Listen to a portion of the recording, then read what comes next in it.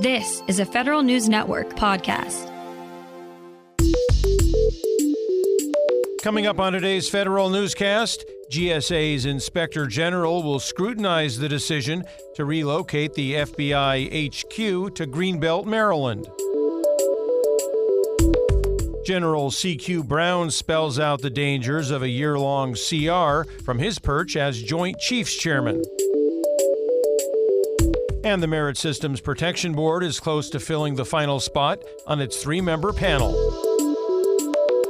Those stories and more in today's Federal Newscast.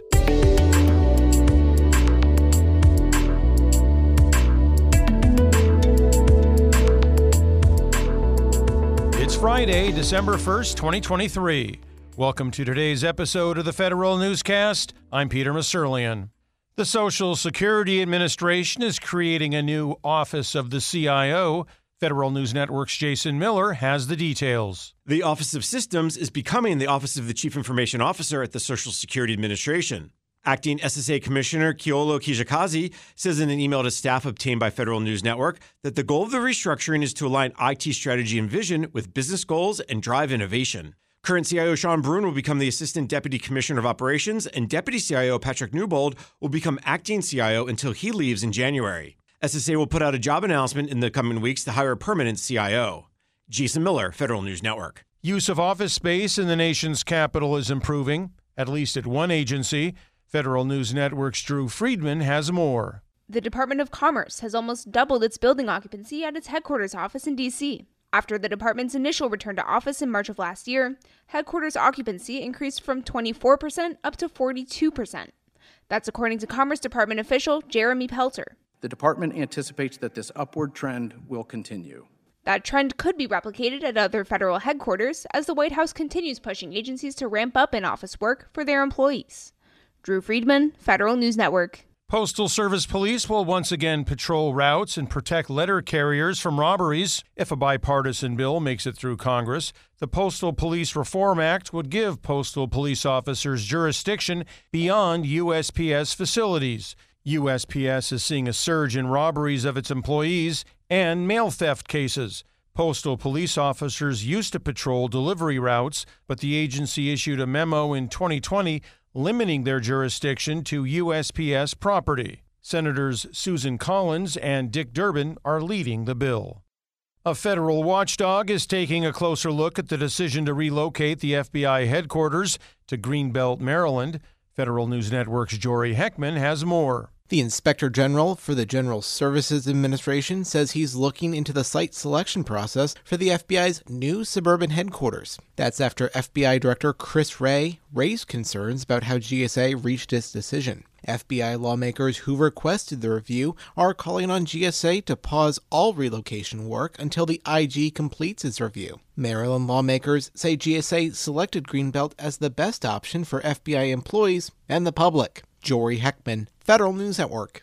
The chairman of the Joint Chiefs of Staff is warning Congress about the impact a year-long continuing resolution would have on the Defense Department. Joint Chiefs Chairman General C.Q. Brown says that while DoD has never operated under a year-long CR, doing so, he's concluded, would be costly. For example, he says there would be a $5.8 billion shortfall in personnel funding, which would add to already existing recruitment challenges. Furthermore, DoD would not be able to enact several multi-year procurement contracts, including those to restock munitions. Additionally, investment delays would occur, like in modernization efforts to the nuclear triad. Finally, General Brown warns that shipbuilding and ship maintenance would be impacted. Lawmakers continue calls for defense contractor TransDigm to end price gouging and to provide price and cost transparency to the Defense Department. Senator Elizabeth Warren and Representative John Garamendi sent letters to the DoD and TransDigm asking them to provide cost transparency and pricing data to ensure DoD is not being overcharged. The letters come after new reports that TransDigm has refused to provide this information.